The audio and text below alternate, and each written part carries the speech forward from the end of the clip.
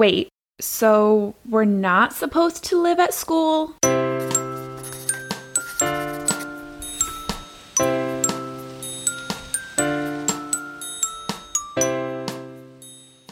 Welcome to episode 18 of Primary Paradise Teaching. 3 mistakes new teachers make and what to do instead. Being a new teacher can be overwhelming. Going from a student teacher where you have someone to hold your hand to being in charge of 25 to 30 small humans is a big leap. The first year of teaching can be especially daunting. Although it's normal to make mistakes, here are 3 common new teacher mistakes and what to do instead. Number 1, working nonstop. You need to lesson plan and prep activities and make copies and grade papers and check your email and call parents and analyze student data and create bulletin boards, and the list basically never stops. I know many brand new teachers, myself included in that category, and many veteran teachers who never seemed to stop working. They got to school early, stay late, bring work home every night, and spend the weekends lesson planning. Dedication is great, but teaching shouldn't be your entire life. It's not healthy. Working all day and night is the fastest way to burn yourself out. Sure, there's nothing wrong with spending a lot of time working, especially in the first few years. However, it's not sustainable. So don't fall into the new teacher trap of working constantly with no breaks. Instead, work hard, take breaks, and work smarter. So what do you do instead? It's not simple. I'm not going to pretend it is, but there are 5 key things to prevent the never-ending work cycle for teachers. 1. Do what needs to be done. Oftentimes, new teachers spend a lot of time working on things that don't really matter. It's really easy to waste hours on the perfect bulletin board or designing a super fun and probably overly complicated activity. It's easy to get caught up in the trends of over-the-top classroom decor and room transformations. Take it from me, most of that is unnecessary fluff. In those first few years, focus on what needs to be done. Plan lessons.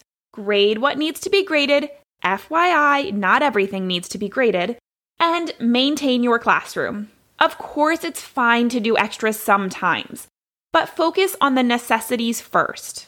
2. Don't reinvent the wheel. It's so easy to waste a ton of time creating the perfect activity. While there's nothing wrong with creating great activities for your students, you can often find activities for every subject online or from other teachers in your building. Before you spend 3 hours making the perfect Google Slides lesson or creating a fancy escape room, do a quick Google search and see what's already out there. There are tons of free resources out there. I have a whole bunch for you in my free resource library. And there's some you can purchase as well. Sometimes it's worth spending a few dollars to get your weekend back. Additionally, not every activity has to be super cute. So if you need to make something for yourself, don't feel the pressure to make it fancy and pretty and perfect. Your students will learn either way. 3. Set boundaries and stick to them. This can be the hardest thing for new teachers. I know I personally struggle with this, but it's so helpful and important. Set some hard boundaries and stick to them. Maybe you leave at the last bell on Fridays. Maybe you come early, but you don't stay late, or vice versa. Maybe you don't work during your lunch break or on Saturdays. Only you can decide what you need. Whatever you decide, once you pick a boundary, stick to it as much as possible. Obviously, during, say, report card time, you might need to stay a little late, or if you're working on a new unit plan. However, give yourself some space and distance from your classroom and time to focus on yourself and family. This will help you be way less stressed. You and your students will both benefit from that. Number 4, focus on content. It is very easy to be sucked into the comparison game. And there's nothing wrong with making your classroom engaging and fun. In fact, you definitely want to do that. But as I mentioned in number 1, don't get caught up in trends. Instead, focus on what your students need to learn. Focus on the content and the standards and the skills your students need to gain to be successful. There are plenty of ways to make content fun and engaging. You can get them moving and make learning hands-on, all while focusing on the standards, keeping it simple, and not spending every second at school. Number 5, delegate to students. Students love to help, and you can use this to your advantage. One of the best things I ever did was start delegating anything and everything I could to my students. What can you put students in charge of will depend on your grade level, but even kindergarten students can handle more than you'd think. The key is to 1, delegate things that save you time, and 2, spend time teaching them the correct way to do it. And finally, 3, truly give up control and let them handle it. You can delegate tasks through classroom jobs, but even more, you can simply teach all students to take care of things themselves. You can also just teach them what to do if they see trash on the floor, a book out of place, and so on. It will help create a sense of community, ownership, and take things off of your plate. Here's a non-comprehensive list of things you can delegate to students: sharpening pencils, picking up trash, organizing supplies, putting supplies away, cleaning desks, taking attendance, managing their own bathroom trips, passing out papers, grading their own papers, turning in homework, collecting papers, watering plants, getting their own supplies, sharing supplies, organizing their desks, asking each other common questions, pulling absent work for another student, teaching new student routines, asking others for help, reminding you when it's lunchtime, time to leave, or specials. New teacher mistake number 2, trying to save your students.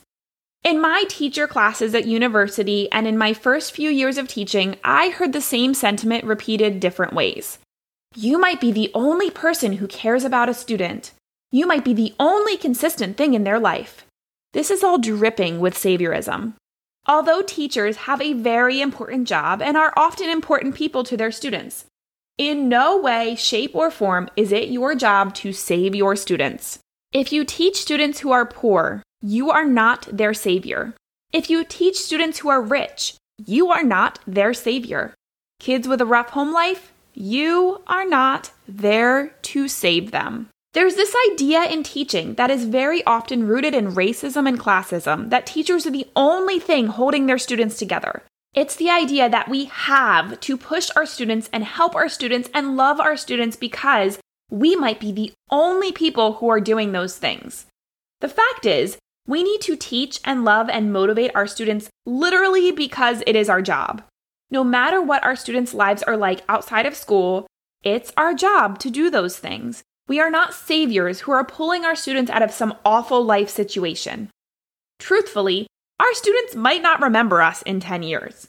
We teach and motivate our students simply because that's what teachers do. When we fall into the trap of saviorism, we are elevating ourselves. We are doing it to make ourselves feel important. The second we try to save our students, we stop doing our job and instead begin to do a disservice. Instead, we can recognize family's value. So how do we present ourselves from falling into this mindset? First, we recognize the value of our students' family and caregivers. Second, we realize that our students are whole people without us. We see our students as humans like us who are learning and growing and have knowledge we don't have, experiences that have shaped them, and a future after they leave our classroom. We also need to realize that every parent, every caregiver is doing their best. Just because a mother doesn't come to parent-teacher conferences doesn't mean she doesn't care. She could be busy working, or she could have other children and have no babysitter. Just because a child lives with an aunt or a grandma or a foster parent doesn't mean that their home isn't filled with love. Just because a student struggles financially doesn't mean their adults aren't trying. And on the flip side, just because a family is wealthy doesn't mean the family has it all together. No matter where our students come from, we are not there to save them. Should we teach them? Yes. Should we build a relationship? Of course. Should we try to work with parents who are able and willing to engage? Absolutely. In fact, we must, but we don't need to save them. Mistake number 3, not knowing how to ask for help. Asking for help is hard. It's especially hard if you feel like you should know what you're doing. After all, you've been a student for years, you went to college, you've student taught, you should know what you're doing, right? Well, it's not always that simple. Even if you attended a great teacher program and had a wonderful student teaching experience, there are things that will come up that you've just never experienced before. Teaching is a job like no other. As a new teacher, it can be hard to ask for help. You don't want to appear incompetent. However, not asking for help or waiting too long to ask can result in many failed lessons, behavior issues, management issues, and a whole bunch of unneeded stress. On the flip side, sometimes new teachers have no problem asking for help. In fact, they ask and ask and ask for help about every little thing. Eventually, they alienate the teachers around them who have their own classrooms to manage. When those teachers poke their head in the hallway, the other teachers scatter. No one wants to answer 400 questions a day. Instead, ask for help from the right people for the right things. So, how do you know when to ask and when not to ask? Well, it can be a fine line to walk. I think generally it's good to err on the side of asking a question if you're not sure. However, make sure you're asking the right person. If you're a new teacher, you'll often have a mentor. So if you want to ask a question, start with them. If there's a teacher's coach at your school, they will likely be a helpful resource. I recommend talking to your mentor, your teacher coach, and your grade level partners about when and how they would prefer to receive questions from you. This will ensure that they're not overwhelmed and are able to answer your questions. Maybe they'd prefer an email. Maybe they'd prefer to chat on their prep. Ask them what works best for them and stick to it. Additionally, sometimes you don't need to ask someone. Before you ask a question, think if you can find it yourself somewhere. For example, if you're wondering what time the assembly is on Thursday, look for the notice you received in your email. If you're wondering if you can wear jeans on Friday, look in your faculty handbook. It's always great to use your resources. If you look for an answer but can't find it, then go ahead and ask. And in a year or two, you might be the one answering the questions for that nervous new teacher.